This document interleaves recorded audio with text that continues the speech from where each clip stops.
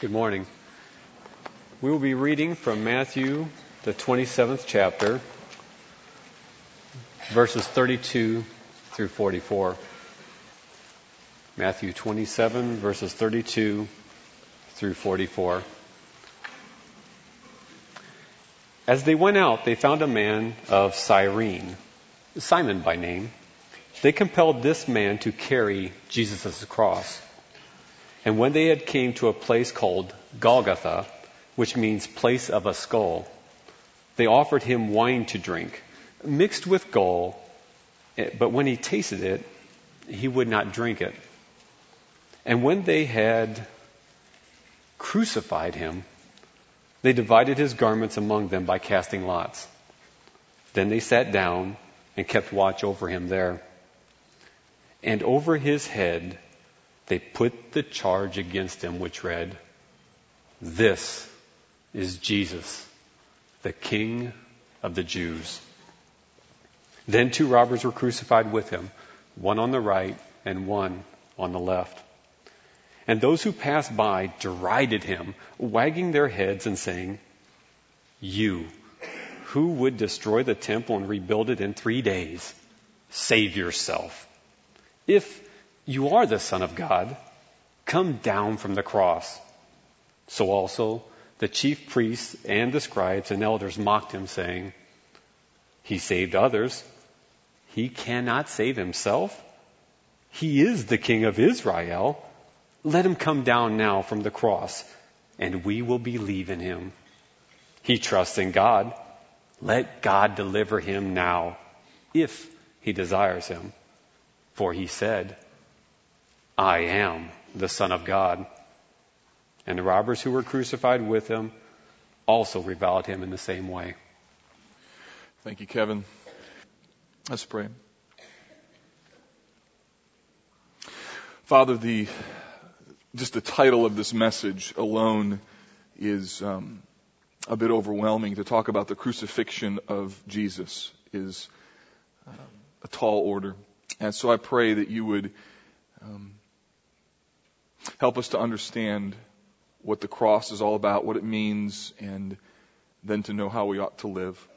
Help us to see both the beauty, the horror, and the transformation of it, and then to know what it means for our lives personally. Oh God, would you help us today? And we pray this in Christ's name. Amen.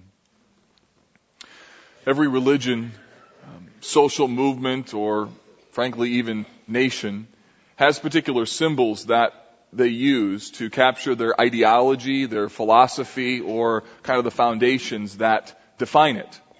A couple examples. Buddhism uses a lotus flower to communicate how both death and life and beauty and chaos all circle around and come from a concentric circle, if you will, this cycle of birth and death. Modern Judaism uses a Star of David, 2 equilateral triangles, to communicate God's eternal covenant with David.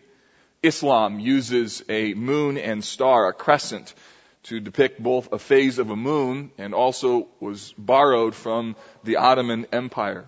The Soviet Union used a famous hammer and sickle to represent the intersection of both industry and agriculture in the midst of their social movement and nation. And also famously, or rather infamously, the swastika, which was used for generations prior to the Nazis, was meant to symbolize creativity and prosperity.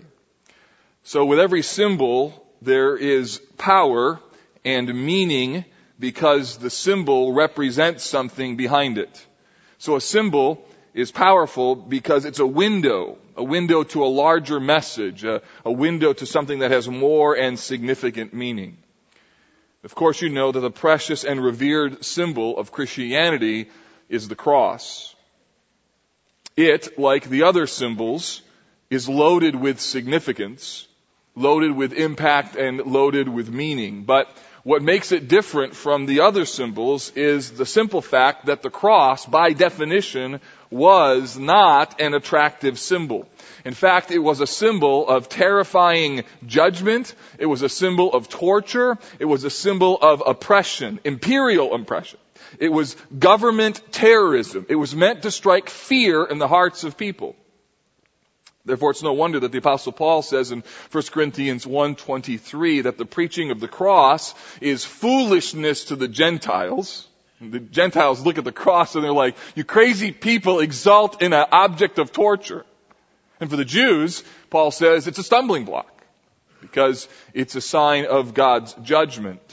So the cross is at first an natural glance an offensive and foolish symbol.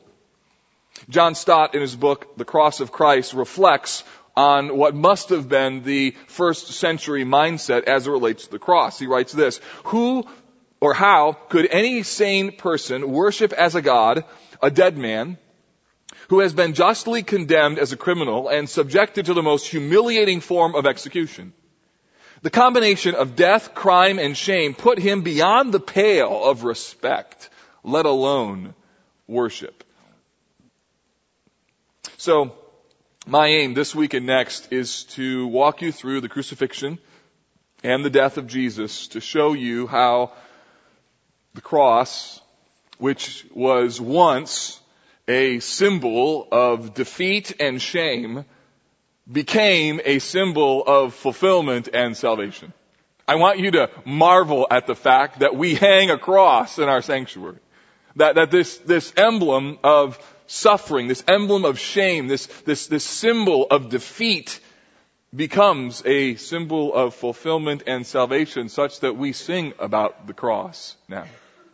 And I would suggest to you that kind of turn from a symbol of defeat and shame to a symbol of fulfillment in salvation is something that only God could do.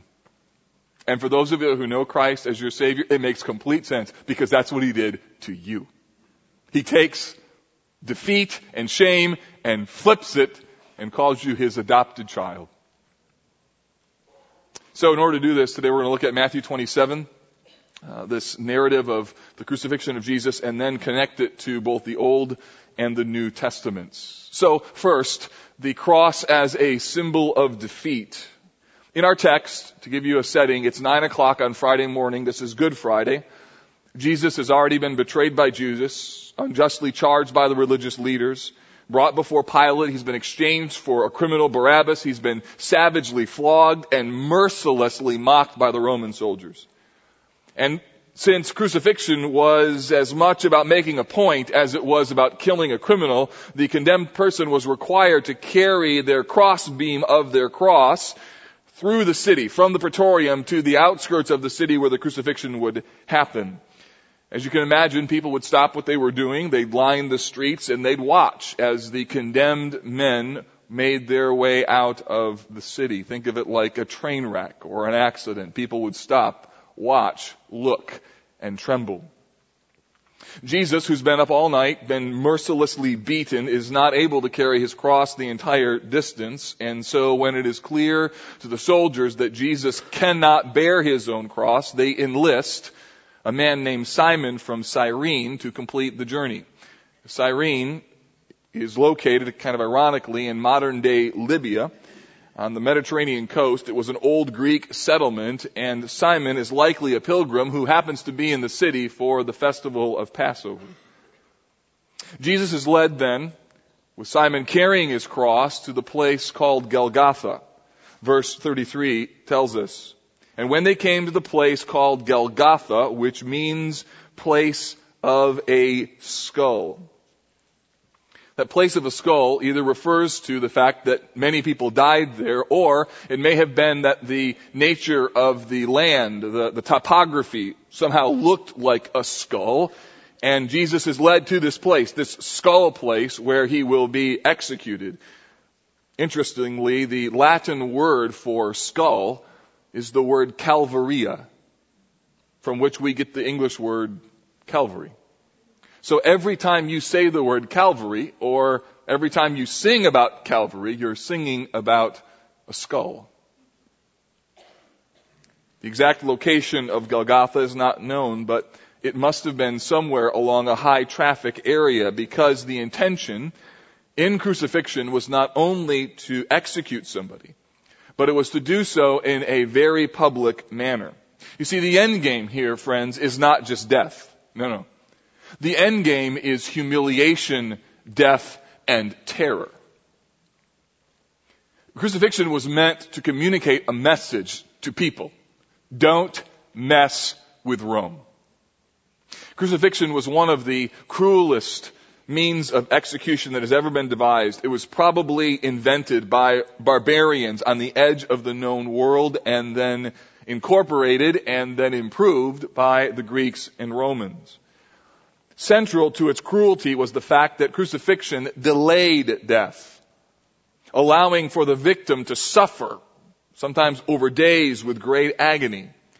The person's hands were tied or nailed to the horizontal beam on a cross, and then a large spike was driven through the feet as they were placed on top of each other, and then driven through the joint, through the heel, into the wood. From this position, breathing was incredibly difficult and was only accomplished by pushing up on the spike in order to gain a breath. The suffering was immense, but death did not come quickly, and it often took more than a day for the crucified person to die.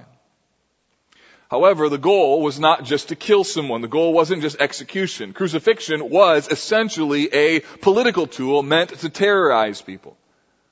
So therefore, the execution was not only painful and prolonged, it was public, and it was also humiliating. The prisoner was stripped absolutely naked, was hung in a high traffic area for all to see. The Romans used this frequently with the Jews as a means to keep them oppressed. In fact, in 4 BC, the Roman general Varus crucified 2,000 Jews. And in the siege of Jerusalem in 70 AD, the Roman general Titus used crucifixion to terrorize the people inside the besieged city of Jerusalem. So if somebody fled the city and tried to be a deserter, they immediately crucified them. And Josephus tells us that there were so many crosses that lined the outskirts of the city of Jerusalem that the Romans ran out of space and wood for the number of people they had crucified. So at the end of the day, crucifixion was all about intimidation. It was designed to send people a message, and the message is, you are defeated. Additionally, the Jews viewed crucifixion as a sign of God's curse. Deuteronomy 21:23 says that whoever is hanged on a tree is cursed by God. And so for them, it's not only a political tool that's used to oppress them, but it actually communicates that this person has been therefore then cursed by God. And so what you see in the crucifixion is this intersection of both governmental terrorism and religious cursing that comes from God. And therefore, it's an emblem of spiritual and political devastation. The cross would have been a horrendous symbol. It means that you're cursed by God and that somebody has the authority and the power to push you into submission. So it's no wonder that it wasn't until the 2nd century, 200 years after Christ's birth, that the cross becomes the preferred symbol of the Christian faith. Prior to that, nobody wanted to use it. They used the fish. They used Chi Rho, 2 Greek letters.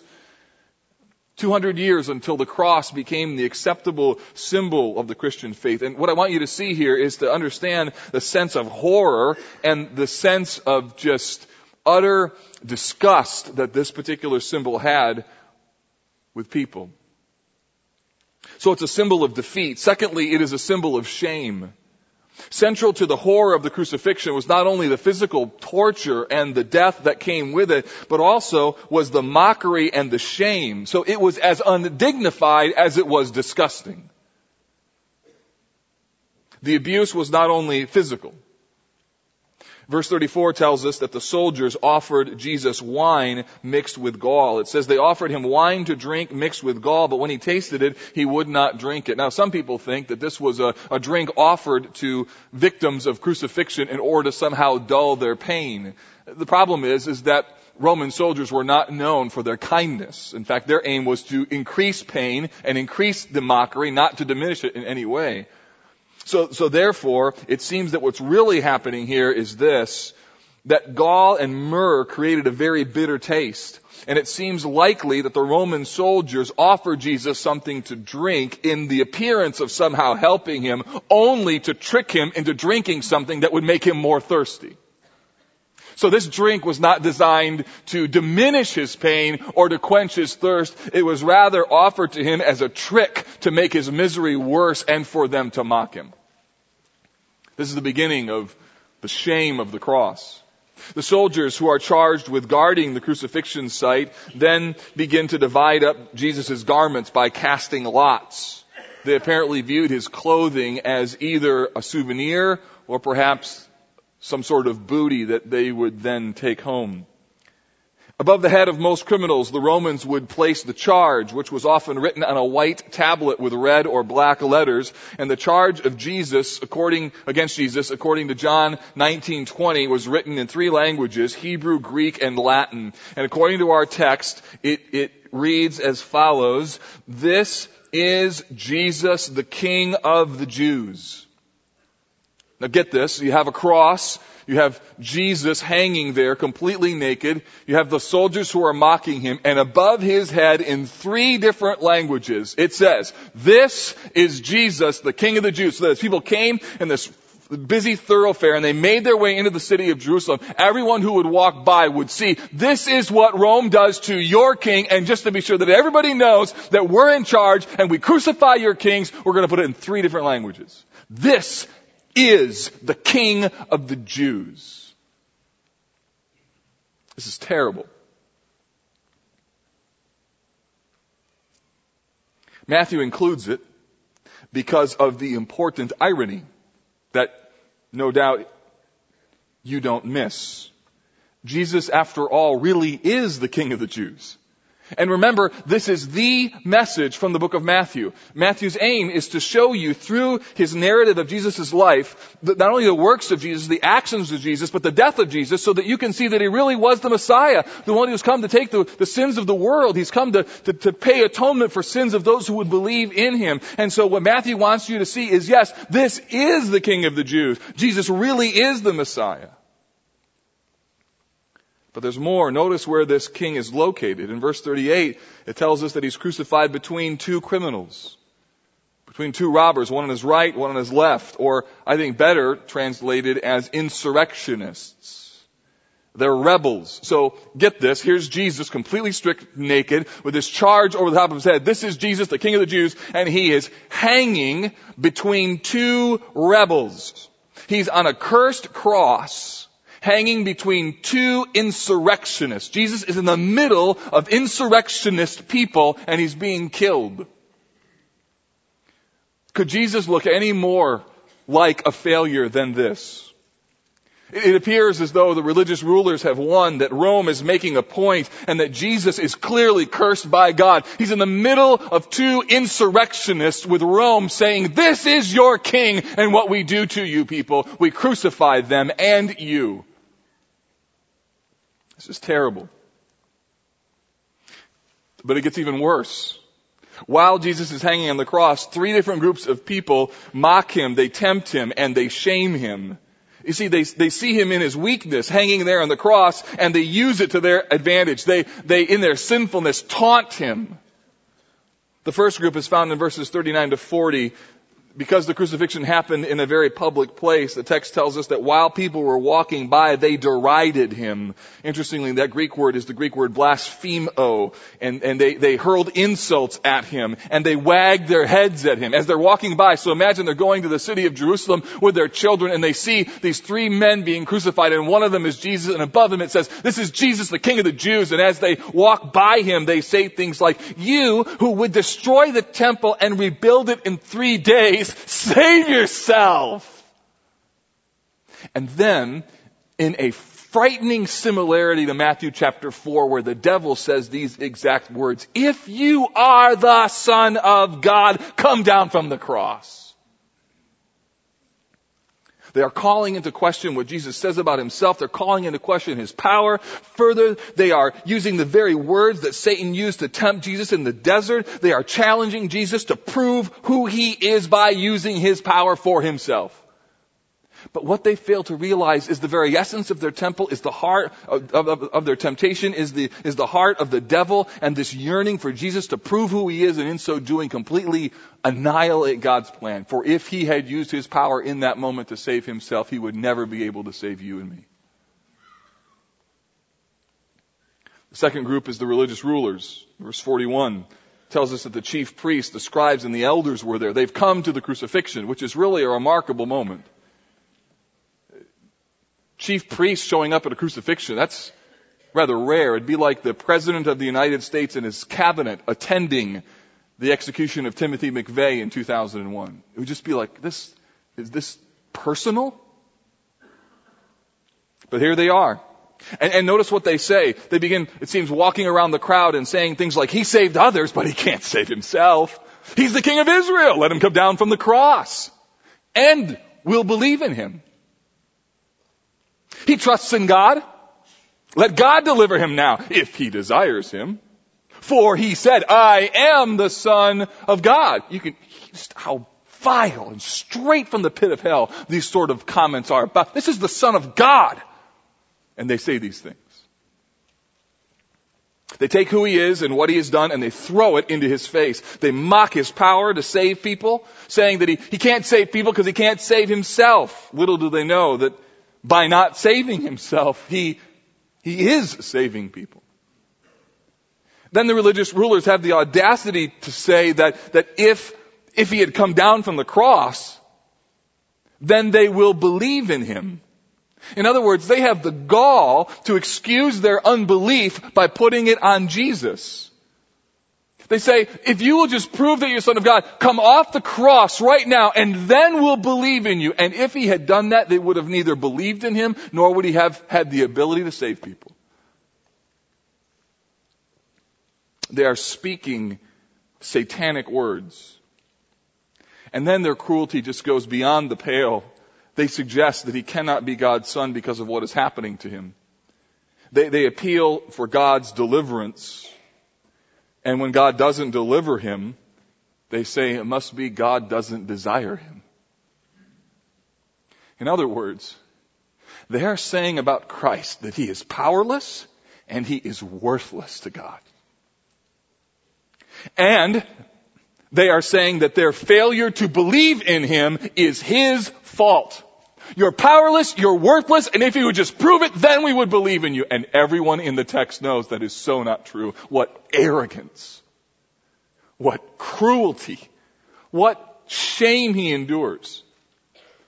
And it continues. It's a shame-fest pile on. There are crowds, the religious rulers, and then even the crucified criminals, the insurrectionists on his right and left begin mocking him. Verse 44 brings the paragraph to an end when it says, the robbers who were crucified with him also reviled him in the same way. It seems kind of odd that these two men, while they're being crucified themselves, revile Jesus. It seems as though they would have some sort of camaraderie together. But no, they join in the chorus, probably because they are angered with people like Jesus, who criticize the religious and political establishment, but are not willing to join the revolutionary movement. And now they hang, having given their lives, and this rabbi has the audacity to somehow challenge Rome through his words, but he won't join the movement, so they mock him and ridicule him and say things like, are you not the Christ? Then save yourself and us. In other words, use your religion and do what we need to do. Luke 23 tells us that one of the criminals famously said, remember me when you come into your kingdom. He must have switched or something in the middle of that conversation. But Matthew doesn't record any of that. And there's a reason, because he wants you to see the extent of Jesus' mockery. Oh, I pray that you would feel the weight of this, that Jesus is hanging naked on an instrument of death and cruelty and oppression and God's curse. He's mocked by people as they walk by. He's assailed by the religious rulers. He's upbraided by those who are dying with him. He is all alone. He is shamed and scorned from every direction. He hangs between heaven and earth, a man cursed by men and by God. And from every direction in his life, he is assailed.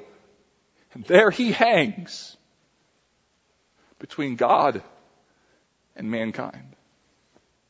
on this symbol of defeat and this symbol of shame.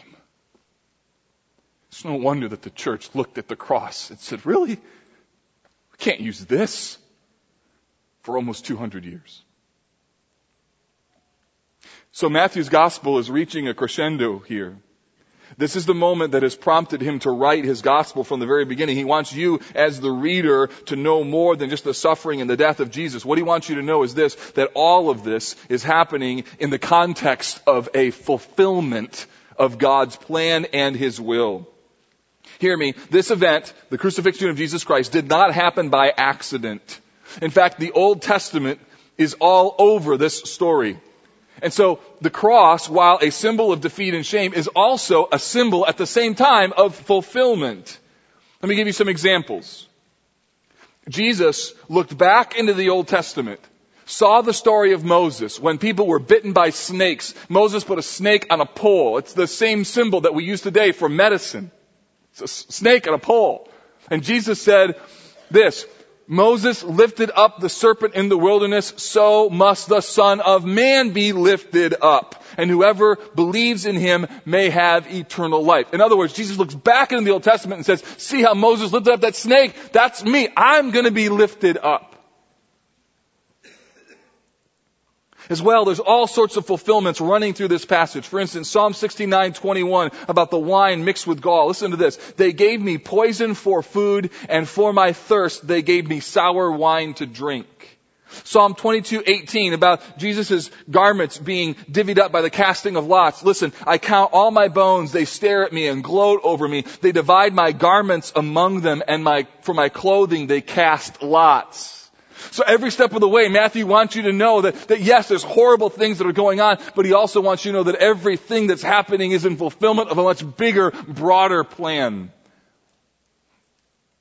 Isaiah 53, therefore I will divide him a portion with many. He shall divide the spoil with the strong because he poured out his soul to death. Listen, and was numbered with the transgressors.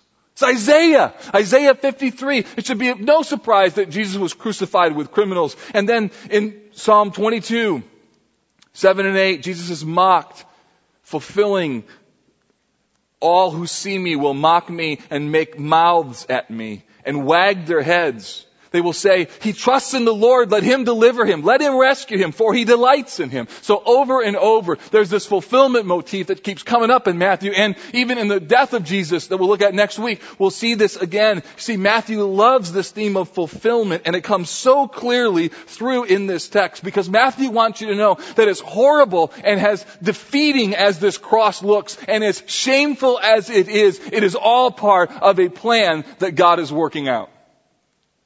And that is incredibly hopeful for those of you who come this morning and you have a mess in your life. And you look at what's going on and you have said in your mind and heart, how in the world can anything good come out of this? And to you, I would point you to the cross and tell you, be not deceived by what you see.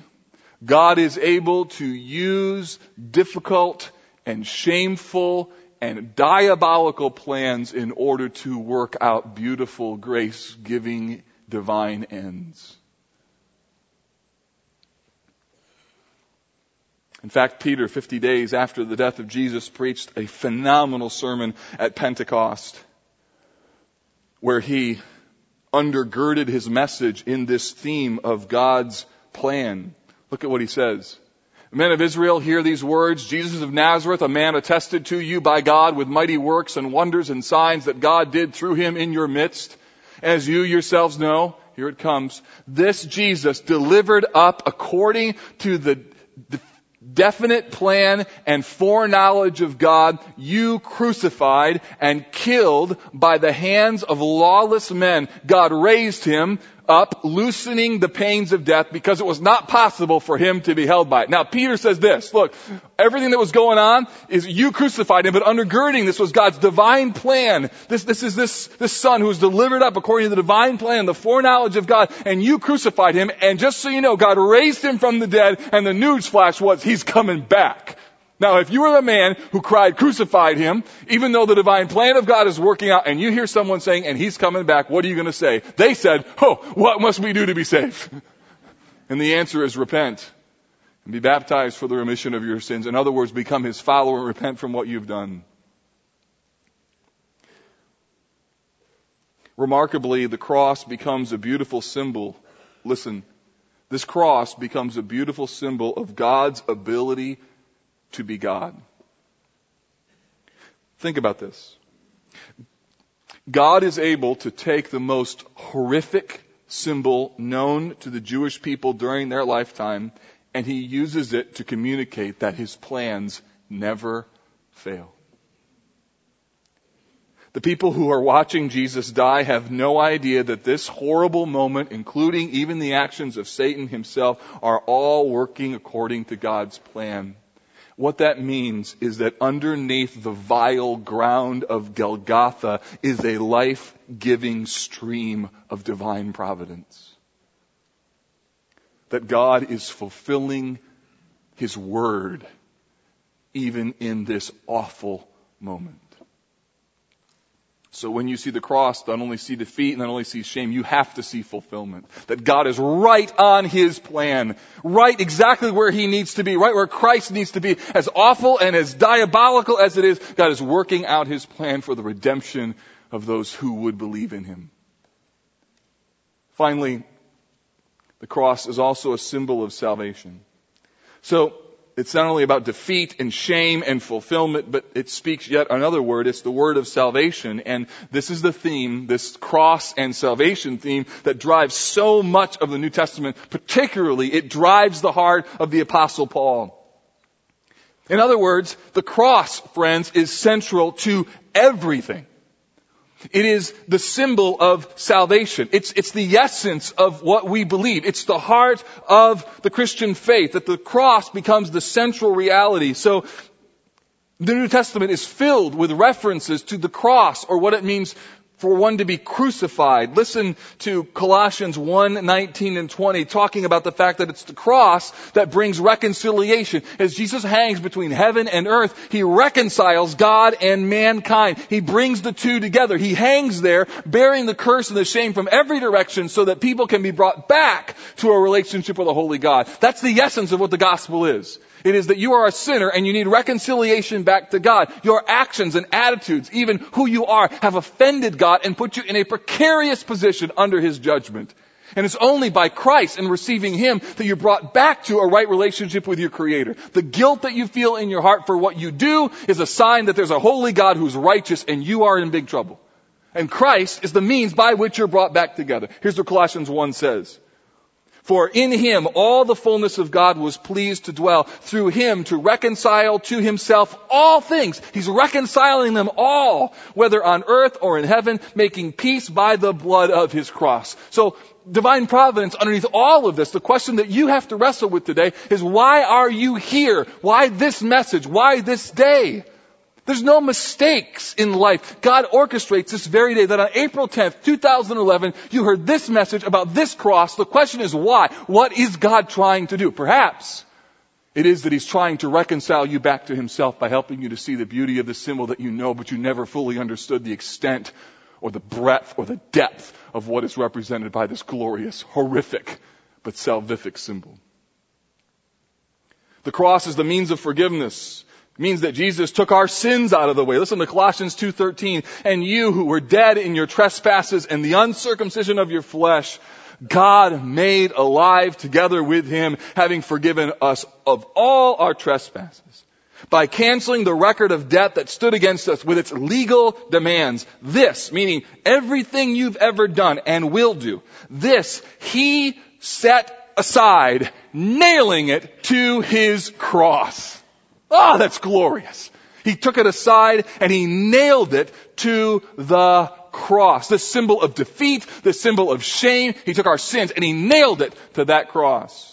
It was the cross that brought us near to God, thereby making us new people. Listen to Ephesians chapter 2, verse 12. Remember that you were at that time separated from Christ, alienated from the commonwealth of Israel, strangers to the covenants of promise, having no hope and without God in the world. That's where some of you are. But here's the beautiful message, verse 13. But now in Christ Jesus, you who were once far off have been brought near by the blood of Christ. For he himself is our peace, who made us both one and has broken down in his flesh the dividing wall of hostility, abolishing the law of commandments and ordinances, that he might create in himself one new man in the place of two, so making peace, and might reconcile us both to God in one body, here it comes, through the cross. Therefore, if it's the cross, it means that church ministry, and particularly preaching, should make the cross central. Paul says this in 1 Corinthians 2. And when I came to you, brothers, I did not come proclaiming to you the testimony of God with lofty speech or wisdom, for I decided to know nothing among you except Christ and him crucified. So Paul's aim, and the aim of every church, should be that the cross is central, that the idea of Christ and him crucified is the single most important message that we have. So I have something to tell you, and that is that if you're visiting College Park Church, or if you're hanging out here and you don't like to hear about Jesus and the cross, I've got news for you. This is not the church for you. Because at the end of the day, that's all we have. Everything we have intersects to the beauty and the reality of the cross. The reason that it must be central is not only because the cross is the means of salvation, it is even how you live after the cross. So once you understand this and you receive Christ, then it affects how you live. Listen to what Paul says in Galatians 2. I have been crucified with Christ. That is an unbelievable thing to say. I have been crucified with Christ. It's no longer I who live, but Christ who lives in me. And the life that I live in the flesh, I live by faith in the Son of God who loved me and gave himself for me. It means that for the rest of your life, you live a crucified life. You've joined Jesus spiritually in his crucifixion. The effect of that, Romans 6 tells us, is that we don't have to serve sin anymore. Listen, for we know that our old self was crucified with him in order that the body of sin might be brought to nothing, so that we should no longer be enslaved to sin. So the beauty of the cross means when you see that symbol, that this thought ought to go through your mind, I don't have to serve sin anymore.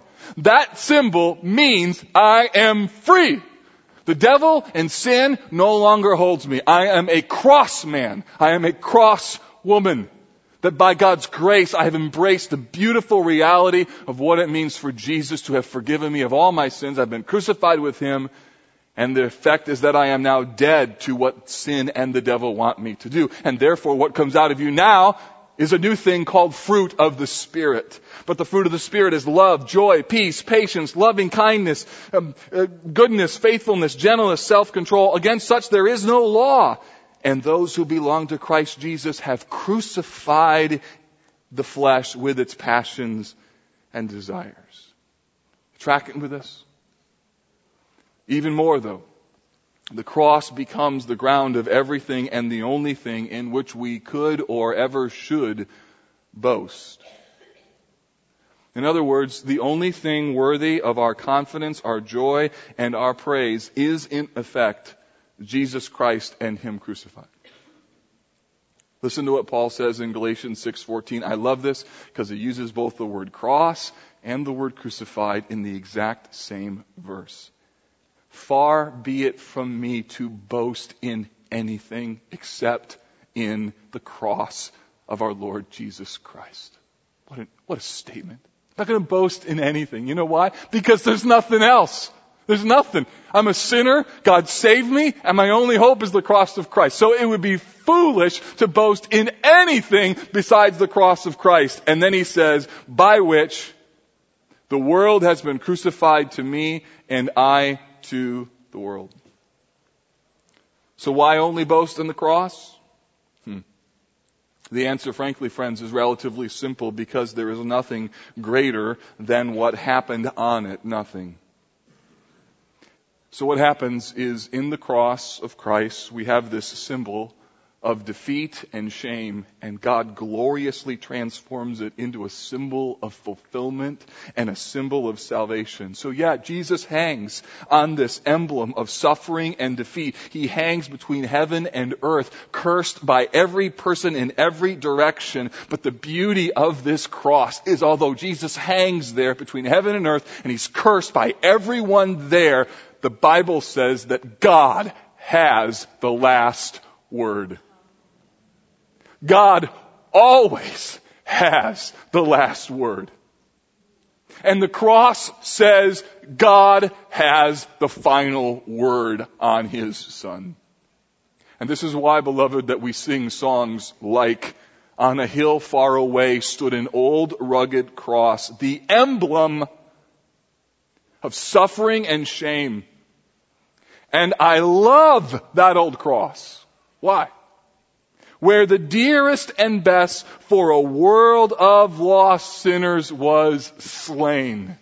Why do we love the cross? Why do we sing about this emblem of suffering and shame? Why do we glory in the cross? Why do we marvel at what God did in the cross? Because the cross of Jesus Christ shows us that at the end of the day, it is God who has the last word on sin, on the devil, and on your heart. He makes you a new creature, a new person, and it's only because of this emblem called the cross that is even a possibility or a reality. This horrid symbol becomes a symbol of promise, fulfillment, salvation, and hope, because God Almighty has the last word. Oh, risen Christ, oh, crucified Christ, we come.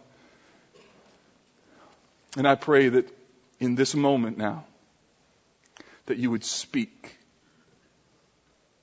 This is not by coincidence, it's by divine design that we are all here today.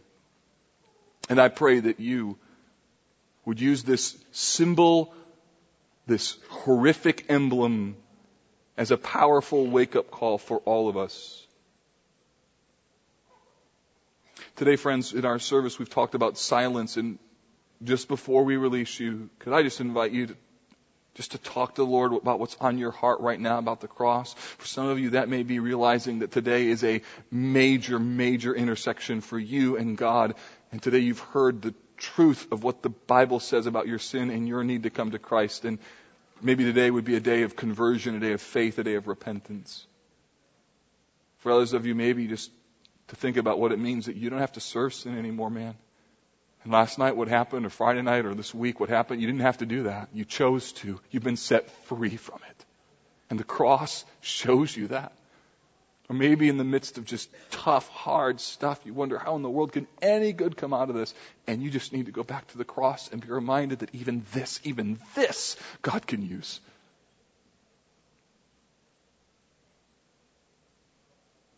Oh God, would you use these final moments to seal important, eternal truths in our hearts, to give us hope, to fill us with awe, and to drive us deeper into this relationship of what it means to be your follower.